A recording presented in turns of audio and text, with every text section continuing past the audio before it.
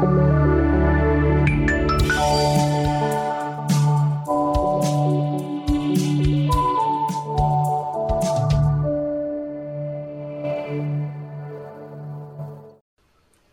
good afternoon and welcome to the B2B Marketing webinar channel. My name is Joel Harrison. I'm Editor-in-Chief of B2B Marketing. And today we're going to be talking about digital communities. And we posed the rather provocative question, are they the future of B2B marketing? I'm sure if you're a seasoned B2B marketer, you've never heard that question before, but let's explore whether that is the reality today. It's a very exciting topic, lots of things to talk about. And a really fantastic panel we've got today. I always say that, but I really mean it. We've got a fantastic panel of people with some great expertise from different sides of the B2B marketing industry who are going to explore a list of questions which I've pre-prepared, but also, more importantly, questions from you. We really want to get your questions in. So please do let us know what you think and ask your questions as early as possible, and we can make sure we get to those as quickly as we can. A bit of housekeeping before we start. If you haven't used the On24 platform before, this is a kind of microcosm of what you can already see, but just to explain the different components, the video player you can see there, and there's a Q&A tab, which, as I said, is the most important bit in the bottom left-hand corner. There's a resources tab there, things you can download, things you can access, and on the right-hand side you can see more about our wonderful panelists and speakers today. So those are different ways you can interact with us and things that you can use to get more out of the event today. We'd love you to get as much as possible out of it. So just doing a bit of, going back to a bit of a kind of scene setting, really. I mean, digital communities, it's a fascinating topic because for me, it was something which was starting to explode about 10 years ago, starting to get big, and then it all kind of felt like it went away again. And now it seems to be really back with an absolute vengeance. And I guess one of the questions I'd like to explore with the panel is why they think that is, what's happening, why it's suddenly so back in vogue again, and what it looks like this time round, because it's not necessarily the same as it was before, or is it? Let's find out. Let's ask the panel and see what they think about that. And then, but perhaps more importantly, what does it mean for you in terms of your marketing and how you can best exploit that? How can you use communities either yourself as a brand or piggyback on third-party ones? So you can see here we've got some wonderful panelists. We've got Susanna Kemp, who's actually our chair at B2B Marketing, but wears various other hats as well. And I'm going to just get Susanna to introduce herself along with other speakers more fully in a moment. We have Ashley Friedlin, who's CEO and founder of Guild. You may also remember from eConsultancy, which he still has an involvement with. So someone who's been very formative in the whole digital marketing space over a number of years now. I won't say how many, Ashley. I did put a figure on how many years you've been involved when it gets stacked, and that was very embarrassing. I'm sorry to have done that. I feel like I let that, I transcended that paper wall between us. And then last but not least, Zoe Merchant, who's managing director at Bright, who are a B2B marketing agency who are really kind of specialising in this area. And I think obviously agencies are a core part of the community, but also they help to enable different things as well. So very interested to hear what Zoe has been experiencing with her clients and customers.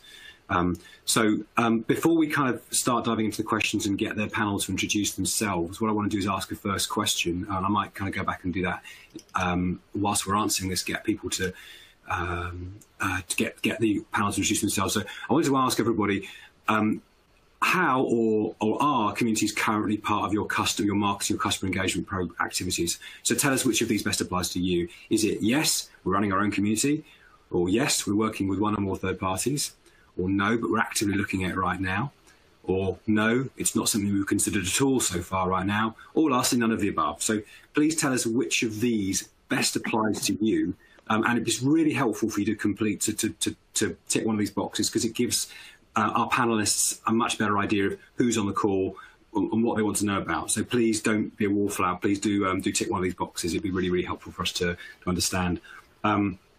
So what I'm going to do now is, whilst we're answering that, and I'll come back to that in a moment, I'm going to ask our panelists to introduce themselves a bit more fully and talk a little bit about their role in community-based marketing or running communities, depending on what it is that they do, what's most appropriate.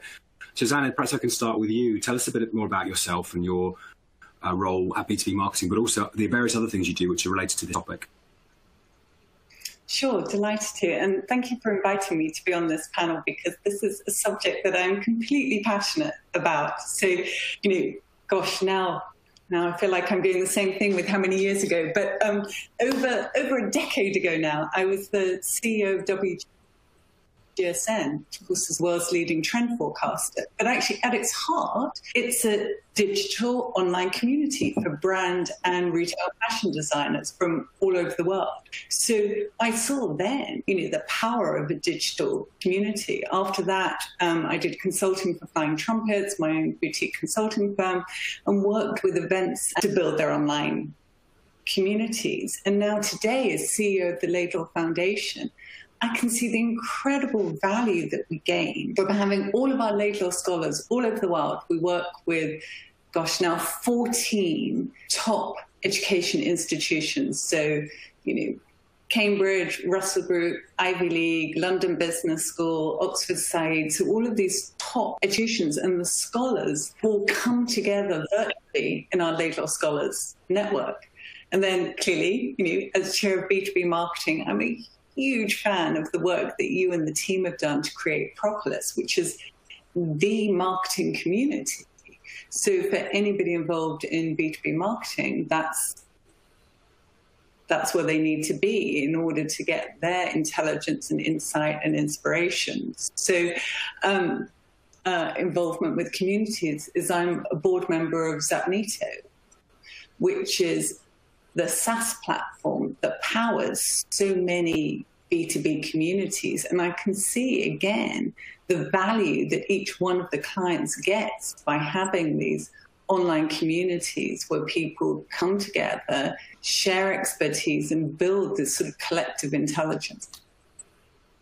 Thank you, Susanna. And Susanna, you've pointed out my obvious mistake, which is that I'm the world's worst salesman. So I neglect to even sell our own community, which we've spent so much time doing, which is called Propolis, which we will talk more about later. But I obviously wanted to be truly subject agnostic, first of all, before we went on that.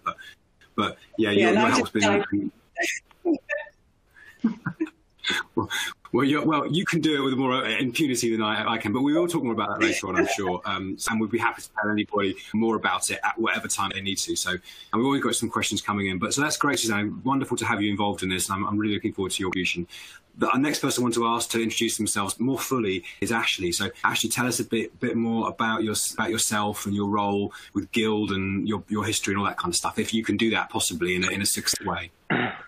Yes. It started in 1999, the last millennium, when I founded eConsultancy, which for 3 years was a digital community only whilst I had another job. So it started as a digital community. It wasn't meant to be a business ever, but obviously turned into one. So that was back in the days of threaded discussion forums, bulletin boards, RSS and email lists and things, and then social media came along, et cetera. But anyway, so yes, built up eConsultancy on the foundations. At its core was a digital community of marketing professionals learning about digital marketing.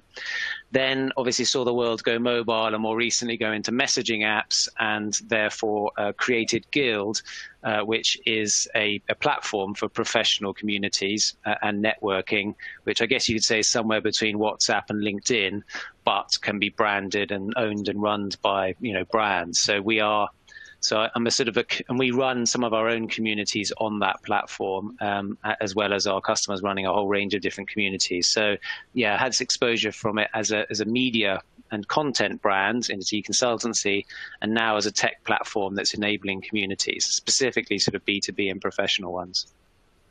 So it's a bit like the Remington kind of story. I liked it so much I went out and founded the company.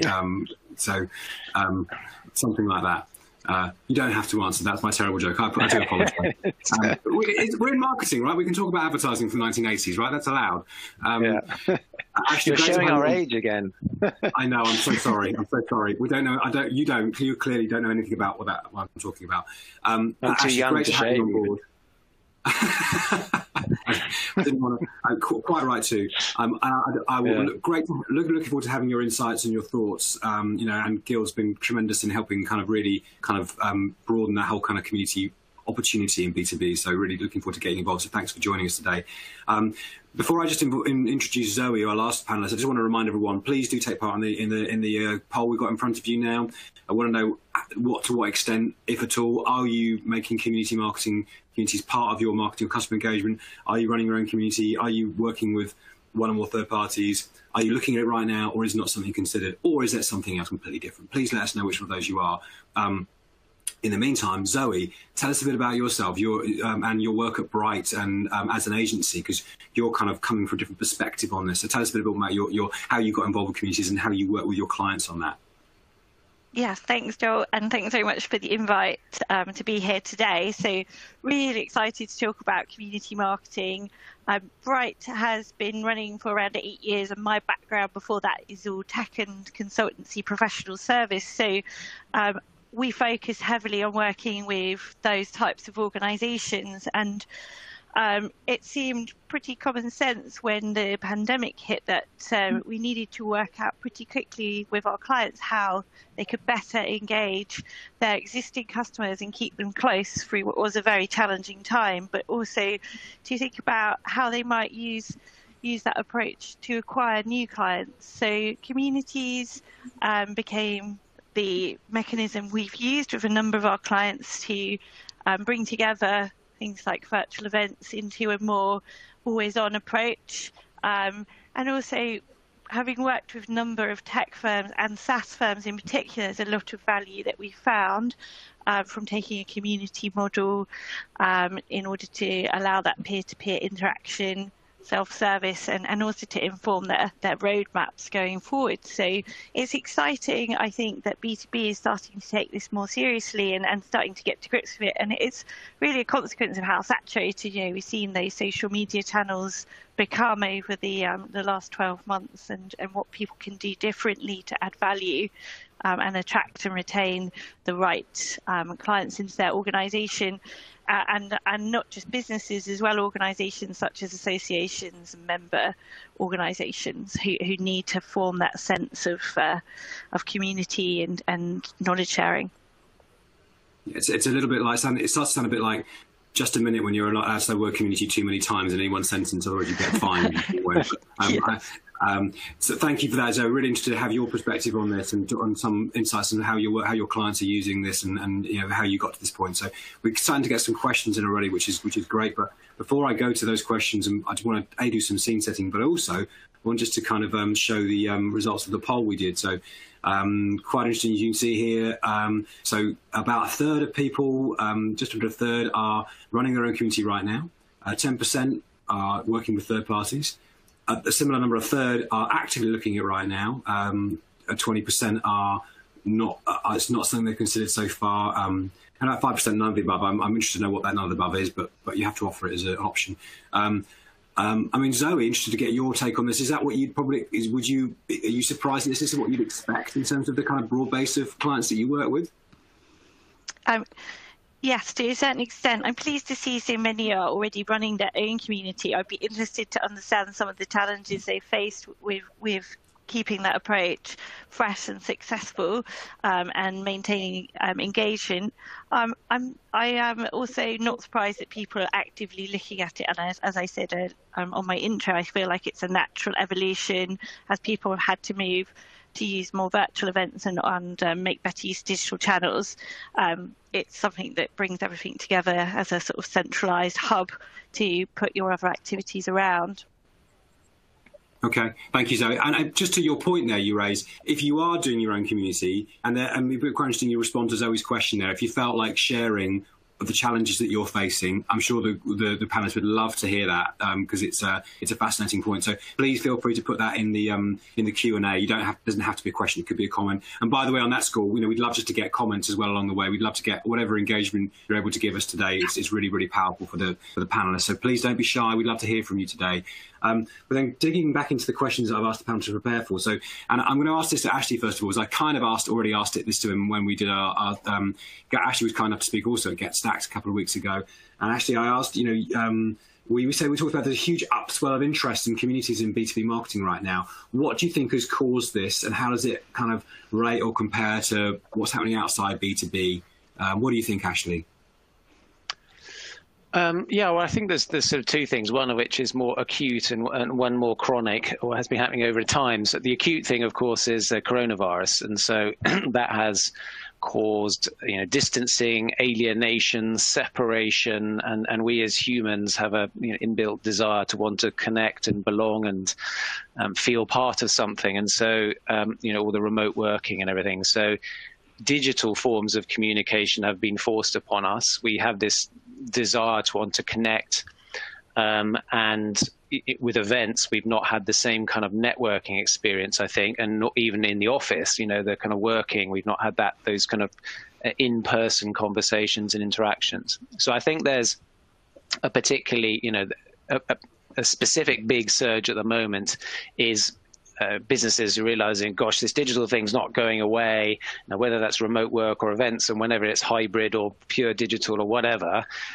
digital ways of connecting in a community are, here to stay. But I think there are also macro trends.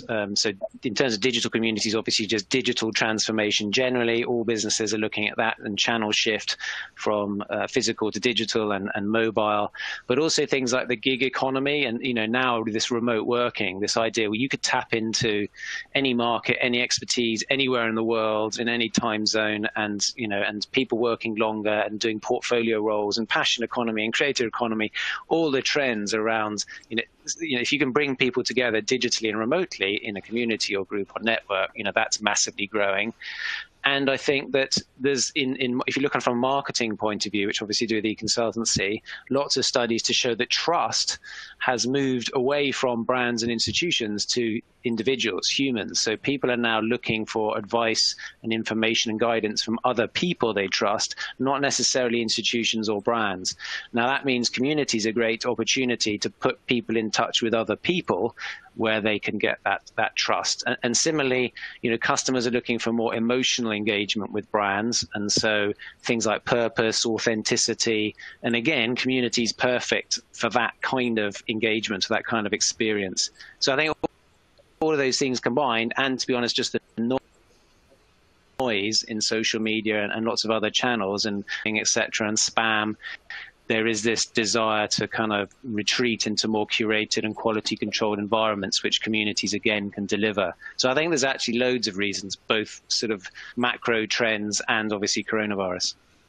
So it's a very comprehensive answer, actually. So it's like a combination of factors. Susanna, there's a correlation of things that are kind of from all sides, making communities more relevant or relevant again, and kind of pushing people in those directions. What do you think about that? Yeah, I think Ashley's absolutely spot on. In marketing, we've been talking about communities and the power of communities for forever. I remember as the CMO of Informa sitting talking to our shareholders about the power of our events communities, the power of our business communities and so on. But they didn't actually behave like communities, right? There wasn't this sort of digital environment where people actually did come together to learn from each other, to share with each other and so on.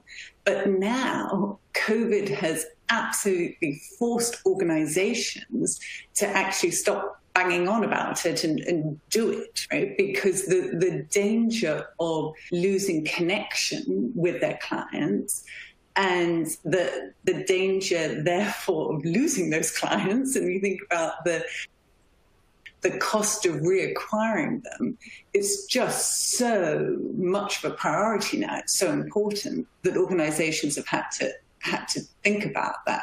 And that's compounded by the fact that, we've seen Ash talking about, brand loyalty. So the millennials have much loyalty to specific organizations. And that means that if an organization wants to have sticky customers, they're going to have to create a different environment for that loyalty and for that connection to happen. And I suppose the other thing is that not only does social media just get ridiculously noisy and shallow over the last year, but everybody else who didn't really have content before was piling in the content space and trying to build audiences and communities. So you had business schools and media, which is sort of prosumer media, trying to take the clients that normally B2B marketers would be able to hold their attention. So that is just all of those things have come together to create an urgency around B2B marketers either building their own communities or joining in on an established community. And then just very quickly from the other side is that if you are a B2B marketer and you're in an organization where marketing perhaps is not the driving point of an organization. So if you're in professional services, for instance, and in professional services, it's all about the partners who are driving client revenue, then you can feel really isolated as a marketer. So it's become incredibly important that you join a community. So there's both a sort of a individual career need and an organizational profit need, which means that everybody's focused on communities. Okay. So, Susanna, I mean, I was surprised that anyone could. Ashley's answer was so comprehensive. I was surprised that anyone could add anything to it, but I should have known better than to not expect you to find some more value to add onto that. But it does create Zoe with a very difficult problem to ask and say anything meaningful to add to that. So I'm going to ask her a difficult question, which is, Zoe, is there a bit of this which is marketers like kind of shiny? There's a shiny object syndrome goes on in marketing, doesn't it? Oh, it's a new trend. Community marketing, that must be the new thing we can get our clients to spend money on or we can invest in. Is there a bit of that going on? Is there any putting a cynical hat on? I'm a journalist, it's my job. Is there any cynicism that we can apply to this, or is it all entirely in doing it for the right reasons? No, I think that's a good question, and I do think that there's certainly a fair amount of failed communities out there, and we've probably all experienced that, where we've embraced what looks on the surface like an exciting opportunity to network with our peers or find out about new and useful thinking, and they've not really kind of fulfilled on their promise. And I think that's a very important point when embarking on this as a marketing strategy, is you really do need to think about how you're going to support a community, because when it's in its infancy, it will need some help to get off the ground effectively.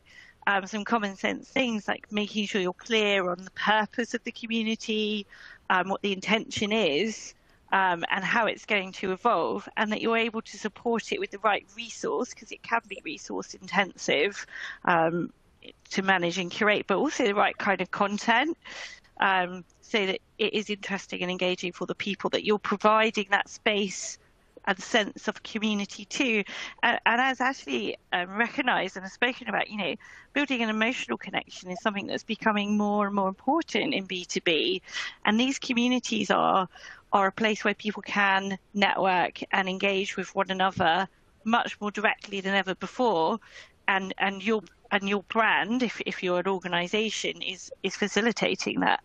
So I think there are some gotchas for sure. And B2B marketers do need to think carefully about when they embark on this. Probably taking a bit of a test, learn and build approach is how we would recommend you get started, so that you can start small and build on success rather than big bang, which could set yourself up to fail.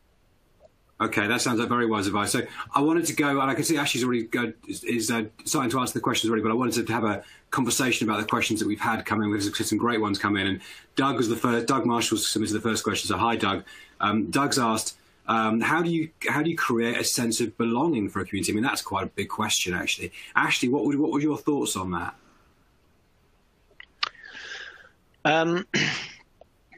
I did actually publish something recently. I came up with this, what I called the 6 ingredients for a sort of a successful community, which happened to spell the word potato. So if you Google potato community guild or something or other, it should come up.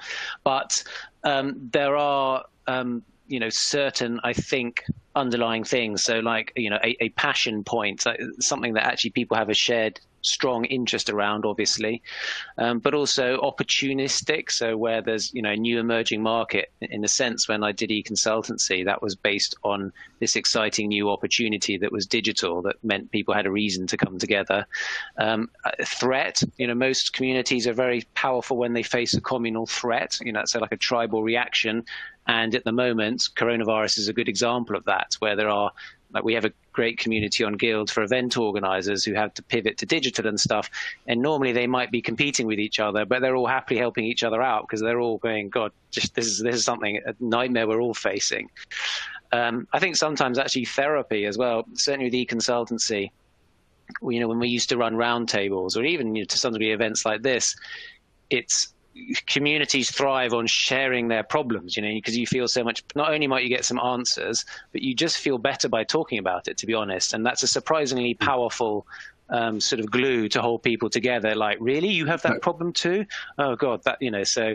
And then obviously things like shared backgrounds, shared experiences, all the kind of alumni or ex-colleagues and things. So there's a number of different ways, I think, which sort of ingredients for success. So just likely. Thank you. It sounds like you've got a very comprehensive answer for this. Just for notes to the panelists, we're going to try and get through the questions ourselves live. So please, let's not answer them bitterly. We can go through these one by one and get your answers properly, rather than jumping the gun. And Jack, I don't know if we can get some of these back. With some of them seem to have disappeared now. Not quite sure why. But then just building on Ashley's answer there, Susanna. What do you think about this? How do you create a sense of belonging for a community? Is that an easy thing to do, or is that it's just about the ethos and the spirit and the atmosphere within it that makes it work and makes it an intangible, or is it a tangible? I think identifying the community is about all of those things that Ashley just talked about. And I would add to it shared values. I think that's incredibly important. So as well as an interest, there has to be some kind of agreement about who are we as a community, what is it that we're trying to achieve. So if you've got any sort of momentum that you're really trying to make happen in the world, then that creates a really good sense of belonging and a reason for everybody to come together to pool their intelligence. Because the danger, I think, with a lot of communities is that certainly in the tech world, if people haven't really thought through this properly and don't really understand it, some of the old kind of legacy stuff from forums was basically actually they were just areas to whinge. So sort of general chatting and whining doesn't make a good community. Right, that really quickly gets old. So to create a sense of belonging, you have to create this sense of shared experience, as Ashley said, and then also this feeling that by all being part of this group together, of this community, this tribe, you're elevating the whole thing, because all of your inputs together means that whatever this group is that you care about, so in our Propolis world, it's caring deeply about B2B marketing. By being a member of that, you make the whole thing better. Okay, yeah, I love that sense of shared purpose and kind of transcending the mundanities of our lives. It feels like where we should be going, definitely, and obviously we're that's a key priority for us in Propolis. And Zoe, I mean, I appreciate you. Do you have anything to add to that? I mean, you actually did make the point around starting small just now, which I think is a very pragmatic one. How much do you have to have these higher aspirations in your mind when perhaps you're trying to do something a bit more tactical or pragmatic to build a proof of concept? Yeah, I think that's an interesting one. So, I mean, on a practical note, for us, when we're working with our clients who are, selling high value, complex products or services, these communities need to obviously have a sense of purpose, as you said. Usually that they are kind of gravitating around an area of interest, topic of interest, or function or product set. Tableau is a good example of a tech community that's been well established and has a lot of members that are users, but also thinking about the more senior people that you're trying to engage from a commercial perspective. I mean, content is key for many of our communities. Really be able to provide an edge through intelligence, access to experts and knowledge, which is so important and adds that value, which keeps people coming back again. And obviously a lot of the communities we run are not paid for because they're provided by a vendor or a consultancy provider to bring together their clients and prospects. And I do think that makes a difference as well. Okay, so thank you for that. And we're getting loads of questions in, so I'm going to ask the panel, which is wonderful. So, but please keep them coming. I'm going to get as many of these answers as possible. If the panel want to kind of go back and answer something more fully afterwards, please do. But I just want to make sure we don't jump the gun and we get everyone an opportunity to contribute. So if we can ask the panel to think in terms of sound bites, that would be really good, so we can get through as many of these as possible. I know that's really easy to say and it's harder to do, but I've got to ask. So, I mean, Ty Fox Rad, I hope I've pronounced that correctly, Ty, is asked, what platform would the panel say is most important to build a digital presence on, and how important do they think Instagram will be for B2B marketing strategies going forward? And I think it's worth addressing this, but this is not. I don't think this was.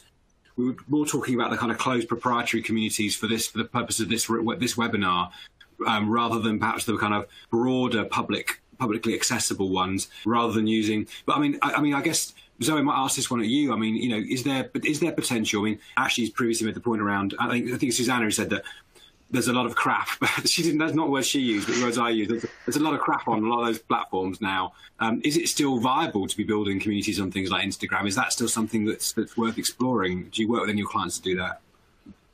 We don't build communities on Insta, but we do use it and integrate it into our community-based marketing strategy. So it has a role to play for sure. And I think the key thing with communities is not standalone. It is part of an integrated approach to marketing.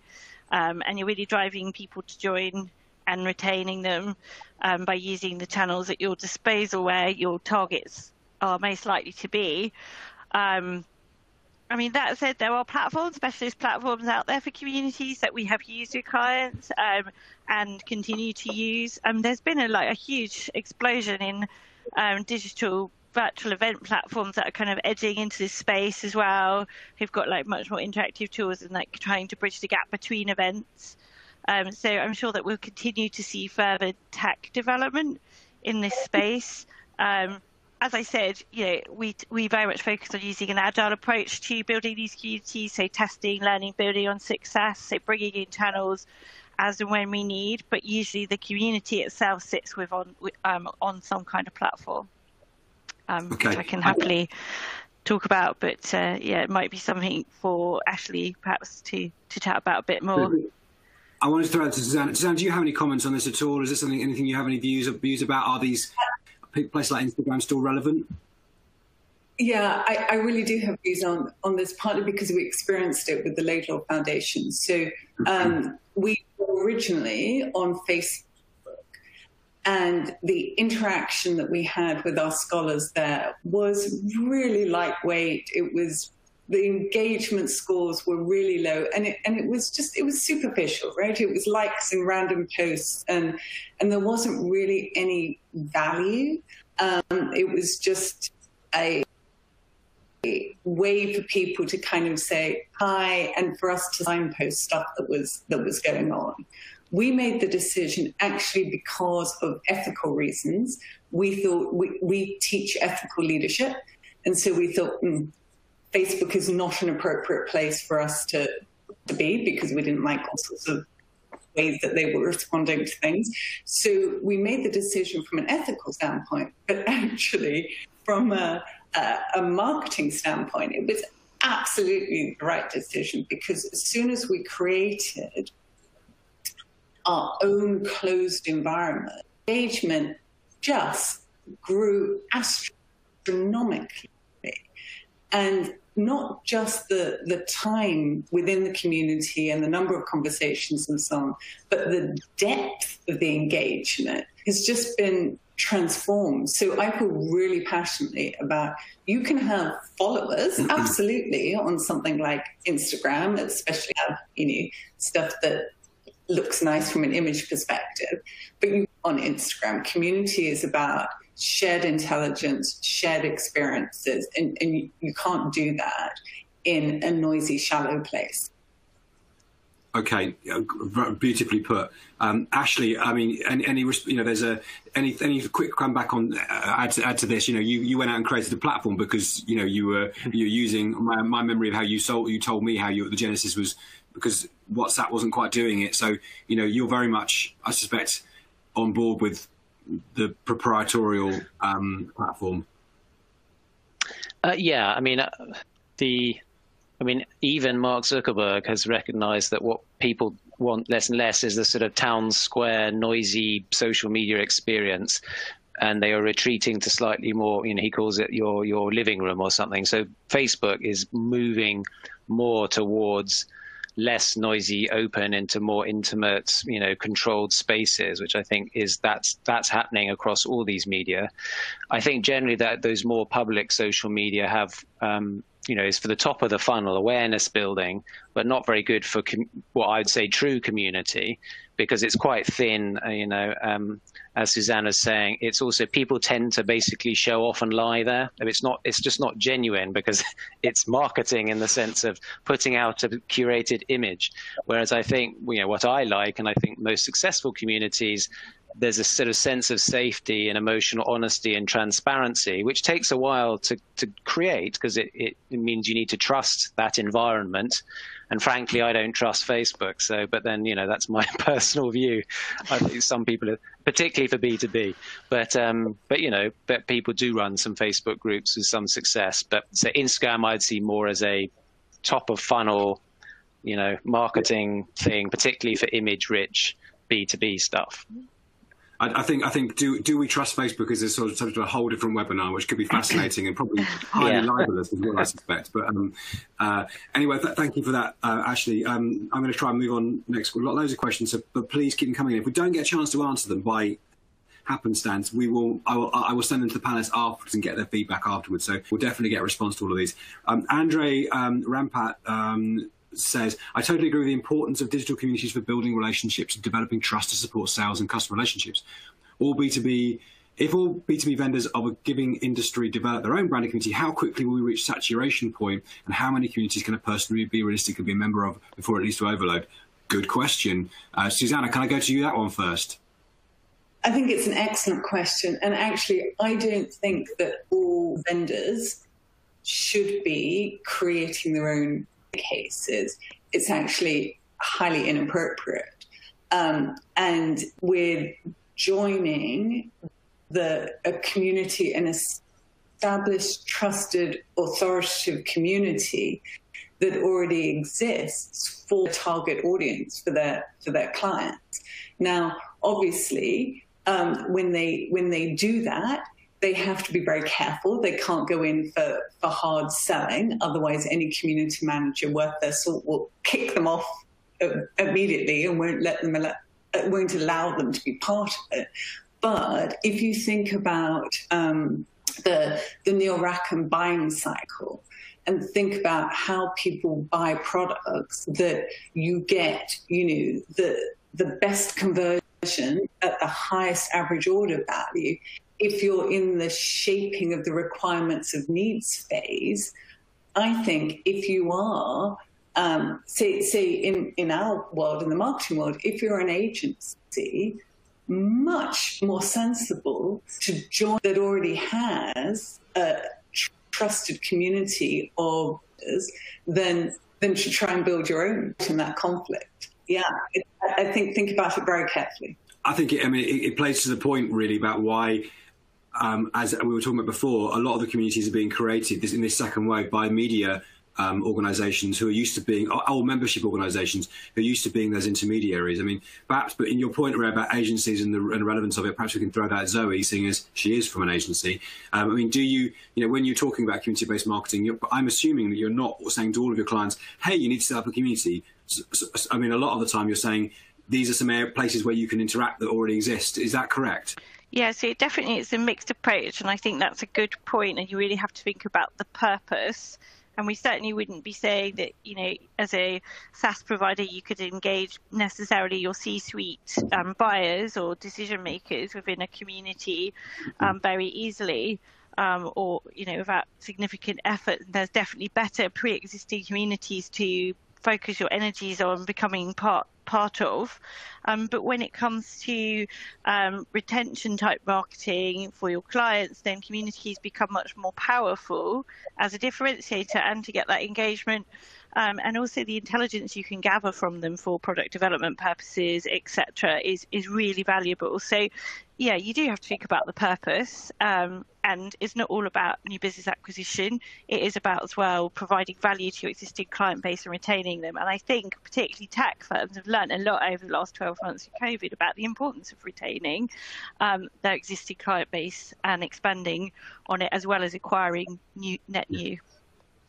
Because we're all living in the SaaS economy now, aren't we? Basically, so the whole basis of the customer relationship changes, and so I completely see that point.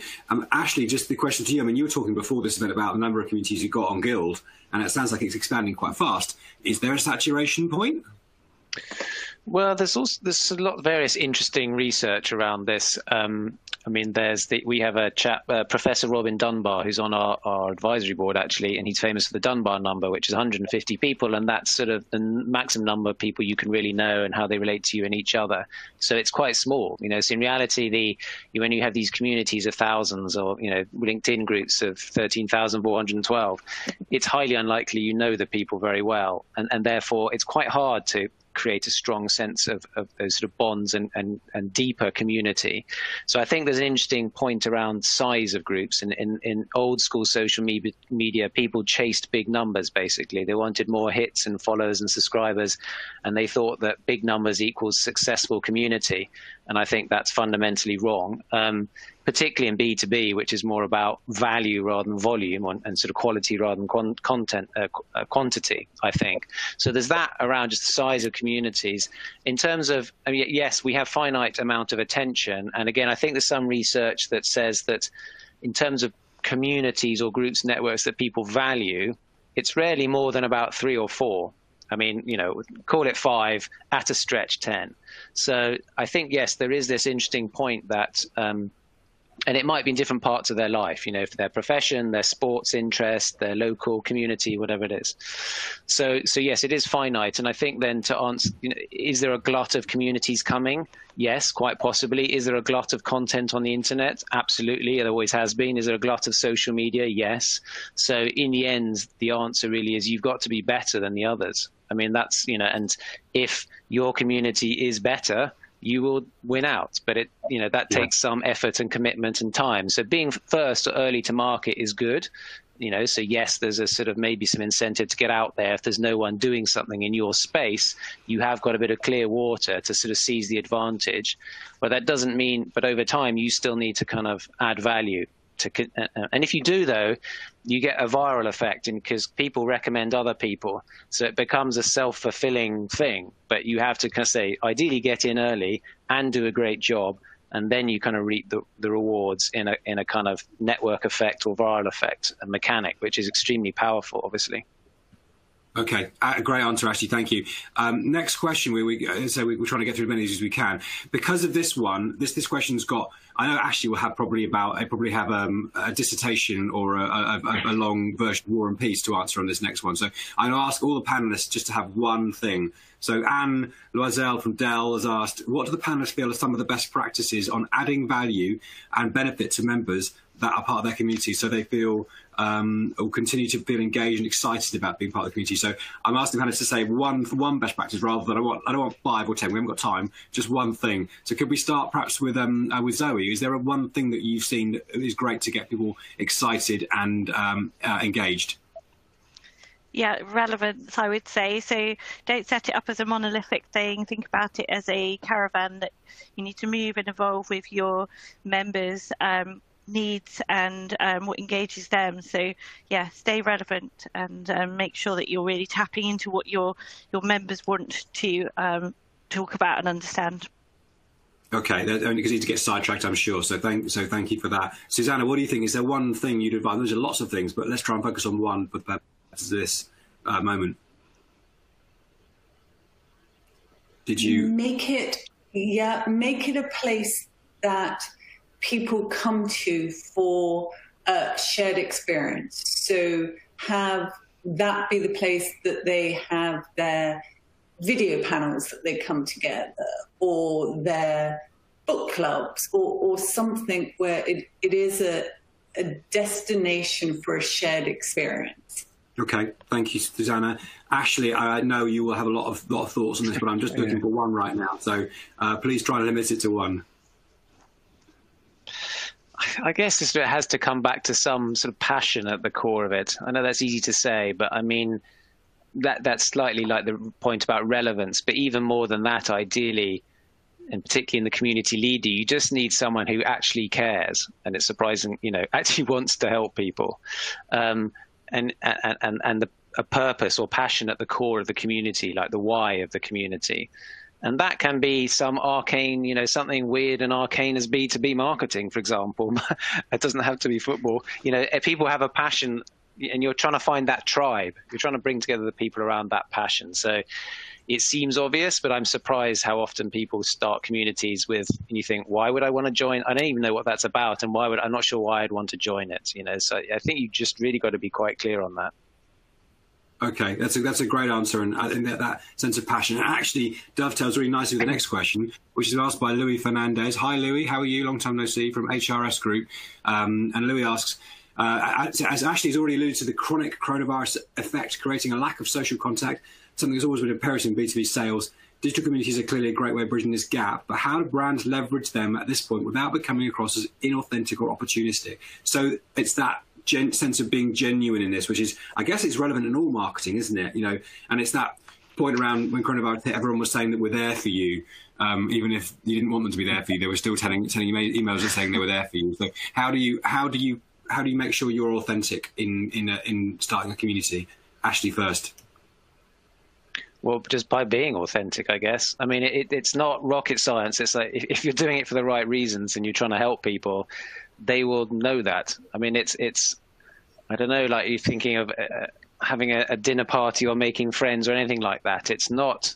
If you ask yourself quite sincerely, why are we doing this and what are you trying to achieve? And if we're going to try and flog widgets and gather data to spam them harder, then it's probably not going to work. If you're saying, well, we're going to help, yes, we're trying to sell stuff. We're going to try and help answer your questions if it's, a prospecting thing. But the great thing is we've got our great best experts here available, and you can tap into your peers and their experience, and we'll share those openly. That's suddenly quite compelling, and it's genuine and authentic, but you can still make money off the back of it. So I think you can do both. You just have to be authentic.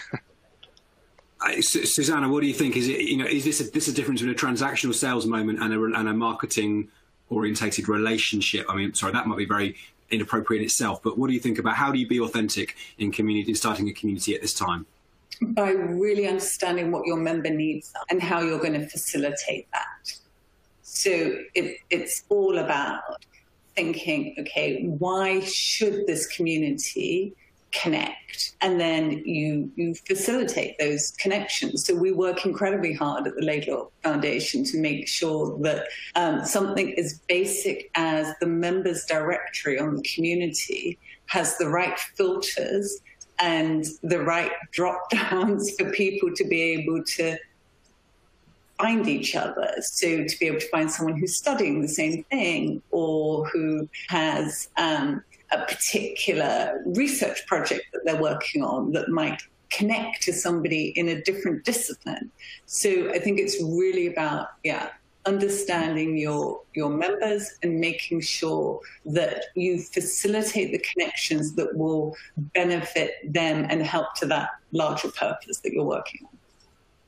Thank you, Susanna. And Zoe, I think that possibly one thing that we're pertinent to you as an agency is actually it's about long term, isn't it? You're thinking you can't in all social media. You always think everyone was always advised this is not a flash in the pan moment. It's a commitment. And I guess this applies even more if you're setting something up or working in partnership with somebody. You have to think about the longevity of this. Yeah, definitely. It's not a short-term undertaking. I mean, that said, you do get communities springing up off the back of events and very kind of pertinent topics of interest, but then they can evolve into a longer-term community approach, and they tend to be the genesis point for a new community sometimes. I definitely agree that they can't be broadcast-only mode, and the beauty of them is it really is that two-way dialogue to allow you to bring your experts and your knowledge together with your prospects and customers. So, and to take advantage of that, you do have to be authentic and open and show the value of the community through great curation and content, and not being sales led, as I said. Okay. So thank you for that. I'm going to try and get through as many of the next questions as we can in as time available, but we're going to probably leave a few. Adrian Chance from G&H has asked about Ashley's potato. Ashley, we can get him. We'll send your potato over to Ashley, or you can do it directly. But rather than go through it now, if that's okay, it had quite a lot of resonance against that. I think actually Tom from Parts from Science has asked around. Excuse me. He's asked around the nature of. Ashley's answering that. I can tell right now the nature of kind of partner relationships within this, and I suspect this is probably quite a complex question to answer in the time available. But how do you, I think, keep it positive within communities and prevent people from kind of being negative and being and kind of having gripes? I think that relates to a point earlier on about staying positive. I mean, Ashley, do you want to tell us what you were starting to type then around on this in answer to this? Yeah, I wasn't typing anything, so I was just trying to sort of click to read it, basically, to have a pre-think. But essentially, this is where I think he's saying they've got resellers, so sort of partners. If you put them all together, they might sort of gang up on either sort of swap stories or gang up on them. And I mean, you do need to think it's the same within communities. Often in B2B communities, you might have buyers and sellers, so even as B2B marketing, do you have a community which has vendors, tech vendors selling to B2B marketers, as well as the clients, the buy side themselves? And there's a slightly case by case basis. But it can work. It can actually work okay where you're mixing buyers and sellers, but you just like you can at a roundtable event or at an event, but you need to have the guidelines and expectations and the rules quite clear, and you need to enforce them. But then I think the sales side can actually add a lot of value. And in this case, his question, I suspect in some ways, although it's hard to hear, you as a SaaS platform in his case, you might want to hear the gripes. I know it's hard to hear and air them. What you don't want to hear is sort of pricing or commercial, discussions, I guess, out in the open. But you would want feedback on your platform, I think, and you would want, if customers are upset or this doesn't work or customer service is too slow and they're whinging, well, I'd say you've got to sort of face up to that and say, well, if they're whinging, maybe there's something we need to fix. I can see there it's a delicate one. It's like dealing with Twitter complaints thoroughly and transparently. Susanna, I know you and I were discussing this earlier on. Is there a place for the supply side within the community? Yeah, I absolutely think that there is, as long as, to Ashley's point, the rules are very clear, and you create appropriate private spaces for different groups. So, if I think about that question around, resellers and maybe they would be having a bit of a gripe as well, I would absolutely, so Zapnito is the SaaS platform that obviously I know the best for communities. And within that, very out of the box product, you can say, okay, this room, this area is completely private. So you could let all of the resellers live in there and have a good old slanging match where they say all of the things that drive them nuts. And that's great because then you hear about it, right? But then in other areas of that same platform within the overall community, they can have appropriate interaction with clients. Yeah, it's absolutely about the privacy, the access rights that you give people. But I think, better to know, and then you can deal with it. Yeah, that sounds very sensible to me.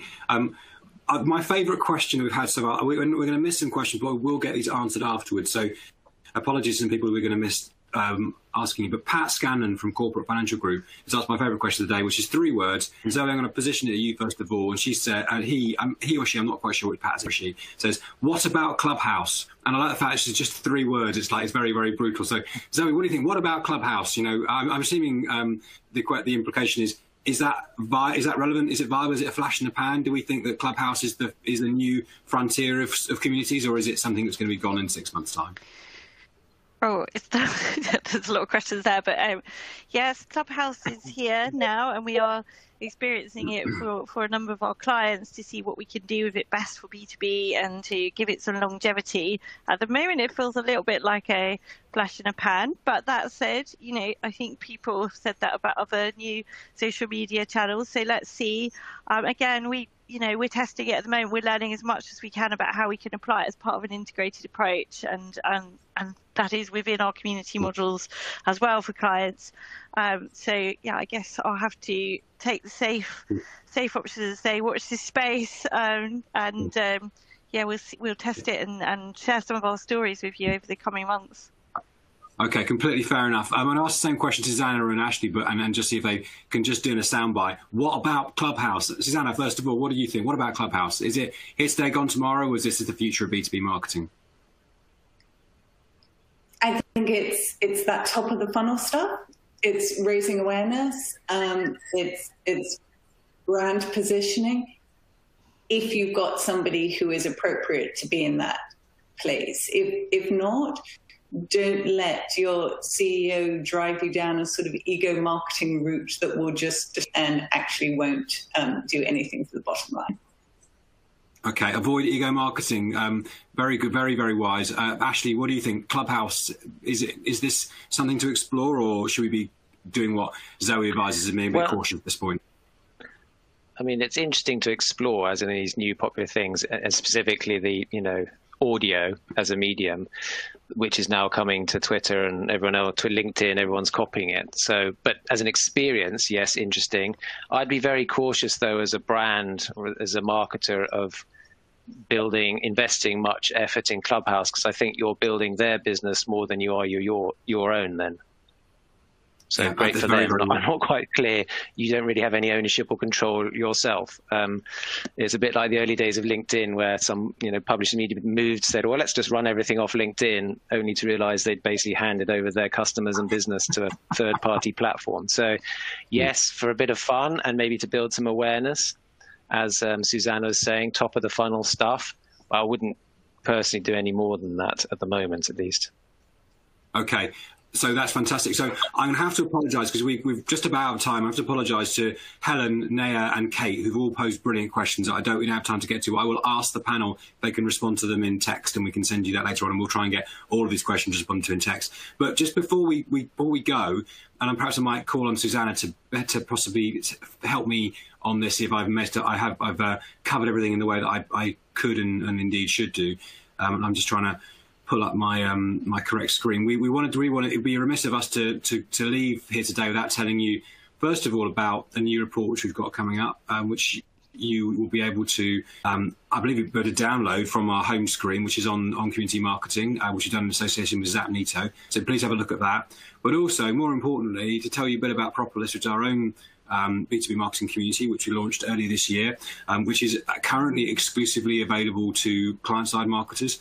And it's a fantastic place to learn about B2B marketing, to build your connections, to get involved with sub-communities on specific topics and areas that are of core relevance to you and your team. And we'd love to tell you more about it. They're bespoke events, and it's very much a safe space, as discussed, to talk about all these really core issues, build your network and build your understanding.